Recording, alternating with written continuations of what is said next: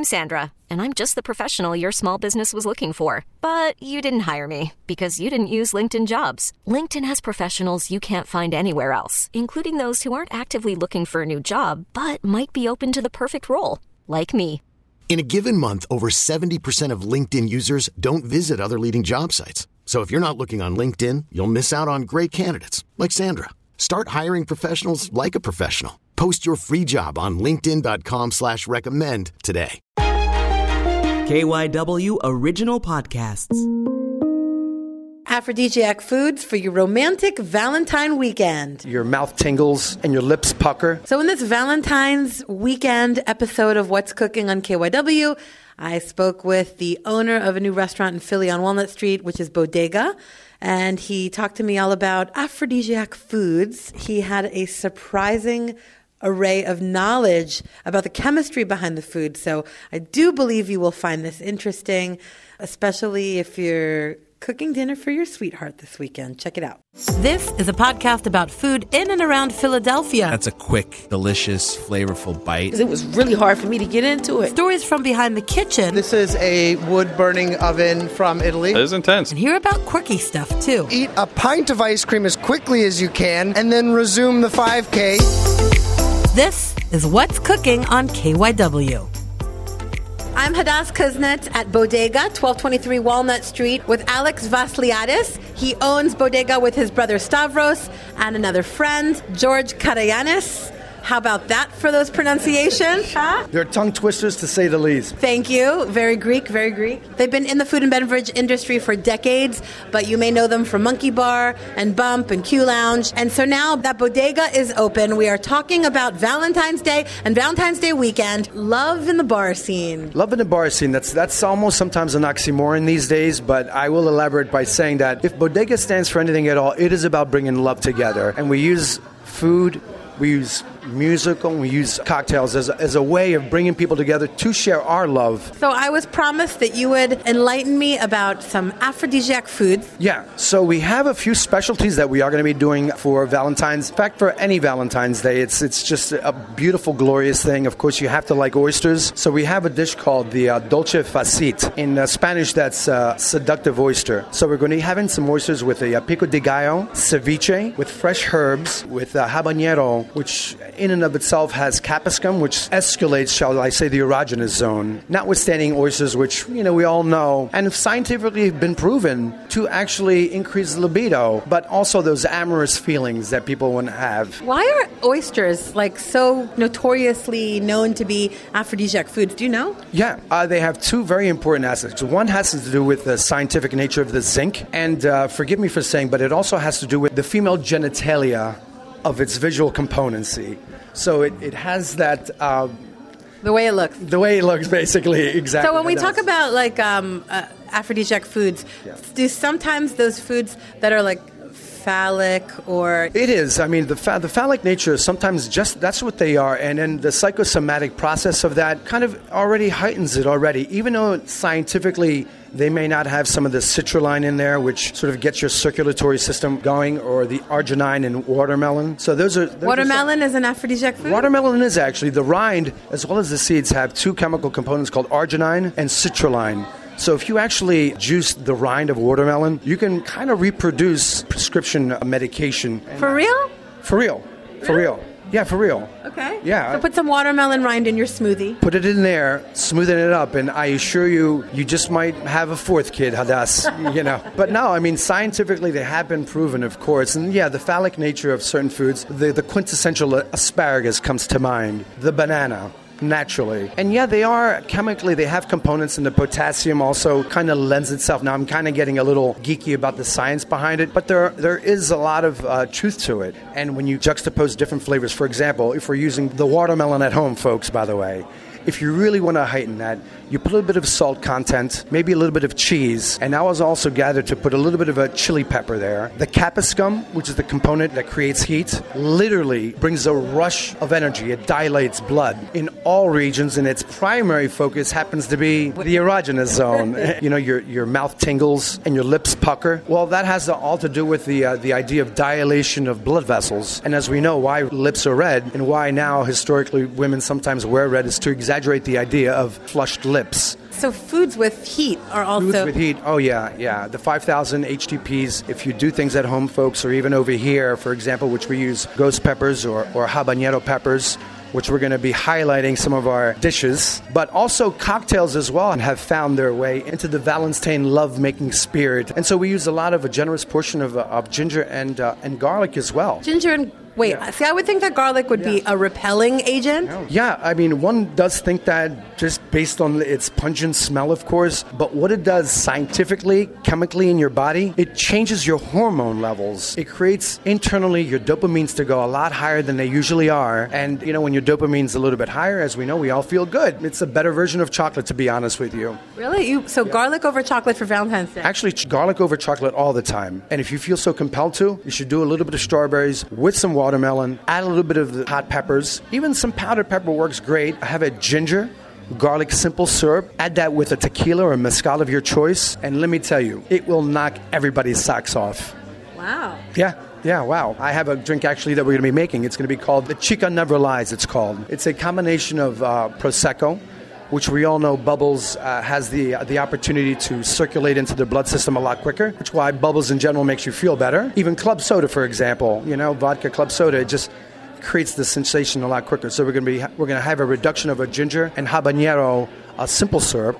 We're going to couple that with gin, which already is aromatic in and of itself, and I think that more like seals the deal when it comes down to it, frankly speaking. So gin should be the liquor of choice? Gin, it's really two liquors of choice. It's the gin and the Prosecco, or any sparkling bubbly that you would like, and you top that off. I can tell you exactly. Well, what is it about? Because people do love champagne or Prosecco or any kind of a sparkling wine. Yeah. That's kind of known as like a celebratory love potion. It is. It always historically been. Even now today, you find, Hadass, that people are celebrating a birthday or bar mitzvah or getting married. And what do we find for it? Go for the champagne toast. It's true. It heightens the sensation of feeling euphoric. And that has all to do with not only the chemical components of the grape and how its fermentation works, but also the bubbles. And it's just a transport system. And so it kind of gets you more spirited a lot faster, a lot quicker. Because of the bubble. Because of the bubbles. And then if you kind of make a nice cocktail, which we have a great cocktail that we're going to be, like I said, it's Chica Never Lies, because she will never lie to you. Or else she'll tell you all the lies that you want to hear, in fact. And I can tell you proprietary what it is. I have no problem giving all that information out. So it will be gin. It's going to be our proprietary ginger and habanero simple syrup that we're going to couple. We use grenadine for the simple nature of the color being red. We're also going to be using Luxardo cherries, another component that has a lot of potassium inside, which, as we all know, dilates the blood vessels. And so when your blood vessels are dilated, and this is for all you guys out there, it dilates the blood vessels, guys. So you can kind of read between the lines there if you like. Blood goes to the right area of the body. Goes to the right area. That's right. What is it about ginger that's an aphrodisiac food? Ginger is just more, its cousin. It's its friendly cousin. It just heats your body up just like habaneros do, just like anything that's on the heat index. And let's not even get into the components of antioxidants and anthocyanins, which are other hues that are naturally found in ginger and garlic, as well as cherries as well. Anything that's red orientated as well. They're anthocyanins, they're called. So they have another heightened sense to your body that your body recognizes. They're xenohormones. If the fruit and vegetable kingdom had hormones, and that's what they would be. I'm noticing that all your aphrodisiac foods tend to be healthier, on the healthier side. Every time. They are simply lighter on the digestive tract. You don't want to fall asleep after a romantic dinner. You don't want to do that, and that always happens after any large food. So if you are planning on a nice event, keeping a little bit on the lighter side is always a good way of approaching things, and certainly suppling something that's a little bit dense in nature. For example, if one were to have a nice piece of steak, then I would suggest breaking it down with a ginger-based cocktail. How do you know so much about chemistry and what's in the food? It's just a hobby of mine, to be honest with you. I like reading. It's one of my hobbies that I've always done. And I've always found medical books and research very interesting. And if I don't want to be a Debbie Downer, but my mom has autoimmune disease, so I became very interested in that even further 20 years ago. And how food can make it better. And how food can make it better. And so I really became aggressively more engaged in it over 20 years ago, since 1995. And I just found it so very, very fascinating. It's just amazing, the chemical and how it changes to your biological. You know, it's not the other way around. Chemistry creates your biology. Just from everyday food. From everyday foods. It's you know, yams. You take the simple yam and how it produces more lactation for women, and it allows people to. I mean, there's just so many, and it's all out there for you. We have a cornucopia of information that's available to you. What I would say, though, if you have people who are interested, forget about the blogs and forget about websites or people who are trying to sell anything. Really look at the meta-analysis, peer-to-peer reviewed research done on ResearchNet or any of the formal research websites that are available for people. And there's been testing done for the past 60 years that prove all this. Yeah. Keep it fresh. If you have to do anything canned, beans hold their cans and they don't lose their nutritional values at all. But keep it fresh. Keep it local if you can. But more than anything, keep it seasonal. And I think your body will already act a certain way differently more than people have ever known. Let's talk about, I mean, you've been in the industry a very long time, food industry, in the bar scene. Can you kind of talk to me about the evolution of love in the bar scene? You know, that's another great question, and it's always a question that's how do we bring people together in lieu of the advent of social media and people talking with their phones. And I've seen, unfortunately, a couple having a seemingly romantic dinner and people are not talking to each other. How can we do away with that? And there's no better way to do that than partaking in having a really good interactive experience with food. Has it been a problem? It is, but then of course I'll be dating myself as to, you know, how I first experienced going in my first relationship in the bar business. Because people used to like buy each other drinks, and now they're like texting. I mean, what we're trying to bring back is actually the matchbook where people can actually write down their number as opposed to changing their emails and perhaps Instagram. And I feel like if we can have fun with not taking ourselves too seriously, and I think it's become so very serious about, forgive me for saying this, for the ladies in the world having biological clocks, and they have to think about their own things, and guys feeling the pressure of how do I talk to an attractive person, introduce themselves. In the world of technology, it's become very, very difficult. You've been watching people people at bars getting together, and has that scene changed? It has, and it hasn't. This is the ultimate human laboratory. It really is.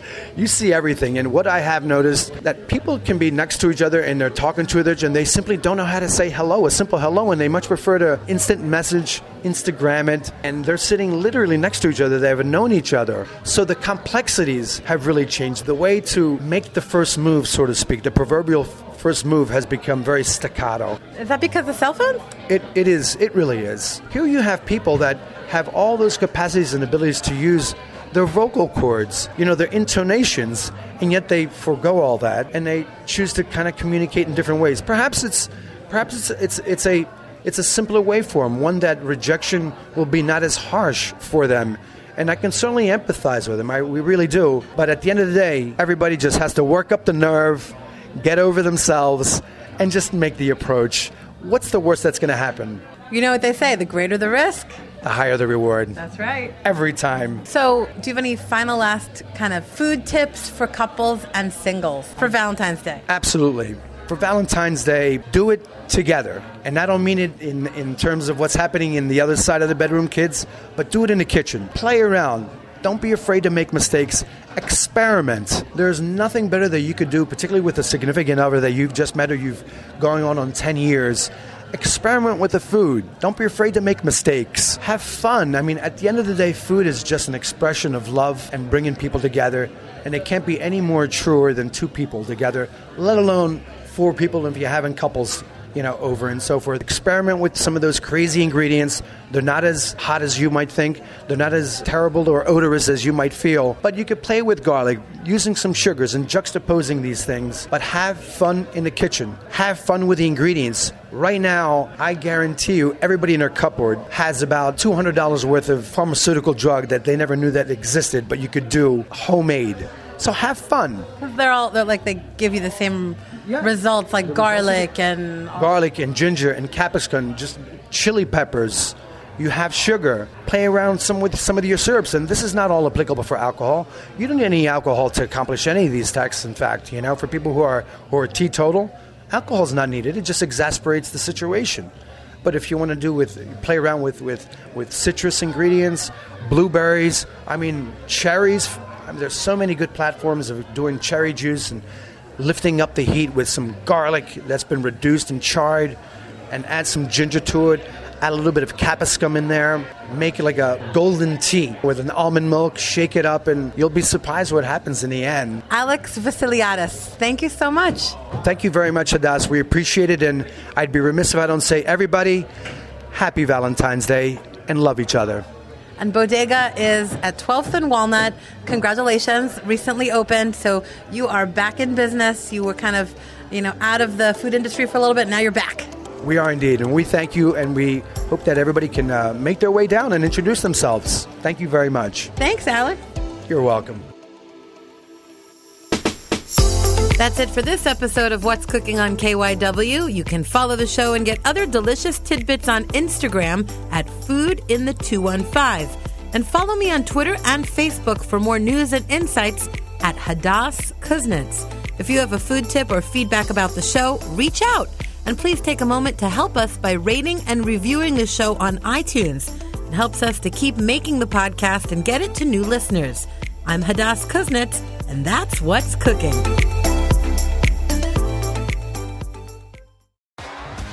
T-Mobile has invested billions to light up America's largest 5G network, from big cities to small towns, including right here in yours. And great coverage is just the beginning. Right now, families and small businesses can save up to 20% versus AT&T and Verizon when they switch. Visit your local T-Mobile store today.